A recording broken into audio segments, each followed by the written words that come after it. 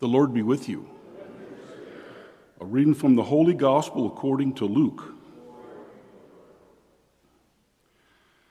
At that time, so many people were crowding together that they were trampling one another underfoot. Jesus began to speak first to his disciples. Beware of the leaven, that is, the hypocrisy of the Pharisees. There is nothing concealed that will not be revealed, nor secret that will not be known. Therefore, whatever you have said in the darkness will be heard in the light, and what you have whispered behind closed doors will be proclaimed on the housetops. I tell you, my friends, do not be afraid of those who kill the body, but after that can do no more. I shall show you whom to fear. Be afraid of the one who, after killing, has the power to cast into Gehenna.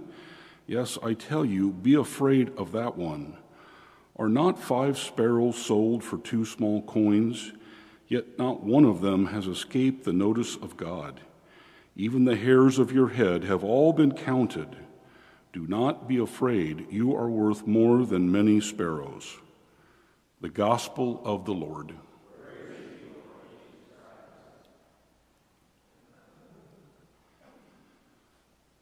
Well, good morning. Well, the point of our gospel, you can usually get to that as you look at the bottom, at the last, and so you are worth more than many sparrows. That's really the point of our reading. When I thought about the sparrows, and for many of you, you'll recall that there's a reference to sparrows in the Gospel of Matthew. So we covered that last year as we alternate years between Mark, Matthew, and Luke. And in looking at the sparrows, I ran across an interesting story. It was apparently told to a nun by a missionary who was traveling in Central America. And they ran across a boy who was a very devout Catholic, and he lived his life in such a way that was noticeable. And so the missionary had said, what caused you? What was so important? What got you down this road of being so devout? And the young man said, well, it's the odd sparrow. The missionary said, well, I don't really understand. What do you mean, the odd sparrow? He goes, well, I was given a book early on, the Bible, and I was reading in Matthew that 2 sparrows you get for a penny. And then here in Luke, what we read today is you get 5 sparrows for 2 pennies. And the missionary says, well, I don't really understand. He goes, well, when I looked at that extra sparrow, it means nothing. Jesus knew our traditions here, when we're poor, 1 sparrow for 2 pennies, and if you'll give us 2 pennies, we'll throw in an extra sparrow because it really is so worthless. It's so meaningless. It's so small. It's so poor. He said, that was me. I saw me in that extra odd sparrow. And any God that can love such an insignificant little thing like me, I want to serve. I want to love him. So he was touched by this story of the odd sparrow. It made me think of other times that we've seen people being touched by what we could call odd sparrows.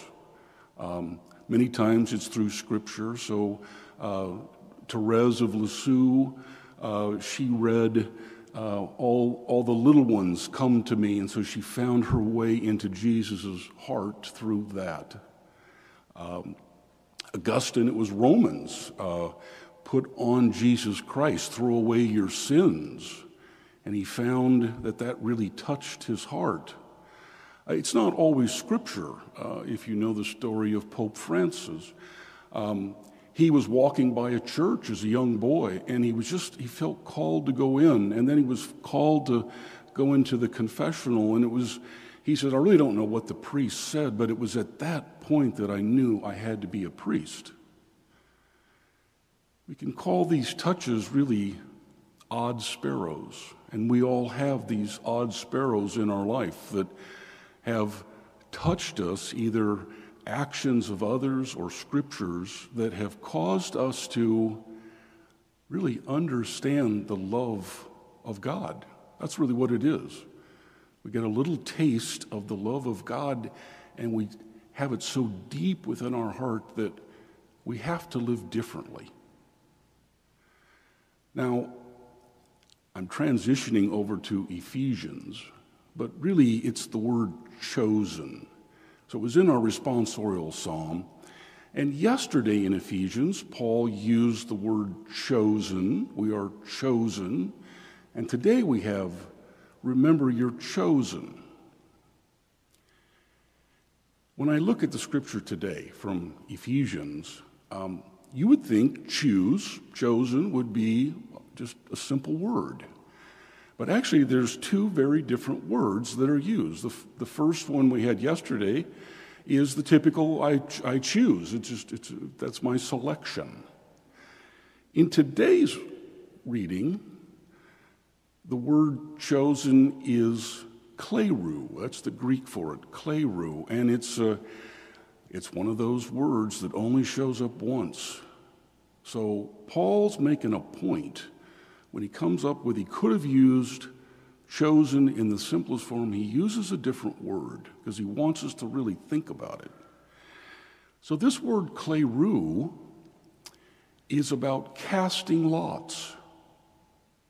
Casting lots. So casting lots where you take some sort of a pebble or a little piece of wood and you put a name on it.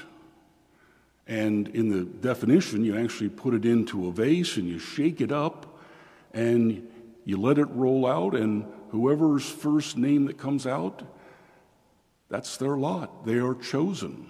We saw that in the book of Acts. That's how they selected the replacement apostle.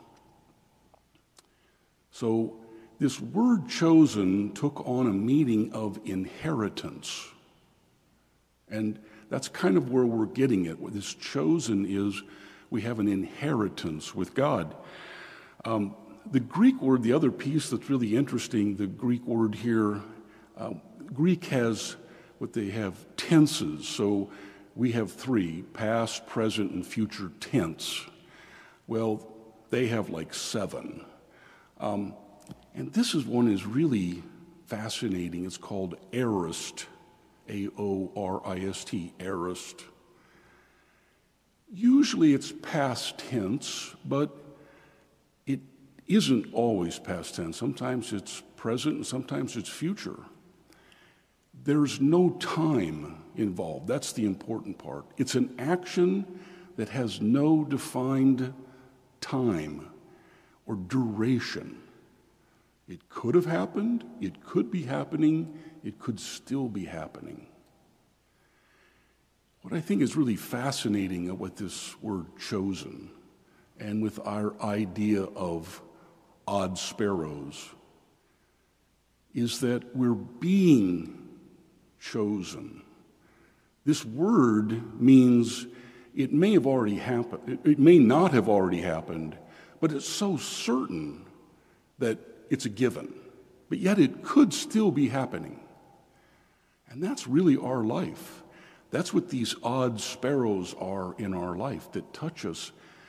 They're helping us understand the richness and fullness of our inheritance, which we're needing to understand. We have such a hard time grasping that God cares for us and loves us so deeply. We just can't grasp it. And so these odd sparrows, just for me type things that happen, are God filling us up with his love so that we can better be with him now on earth as we move towards full inheritance in heaven. But it's all about him telling us how much he loves us. And that's really what's happening with these odd sparrows in these stories, but in our own lives. We need to share those odd sparrows that we have with each other because it helps build up the church. And that's really what Paul is saying with Ephesians, and that's what God wants us to be doing.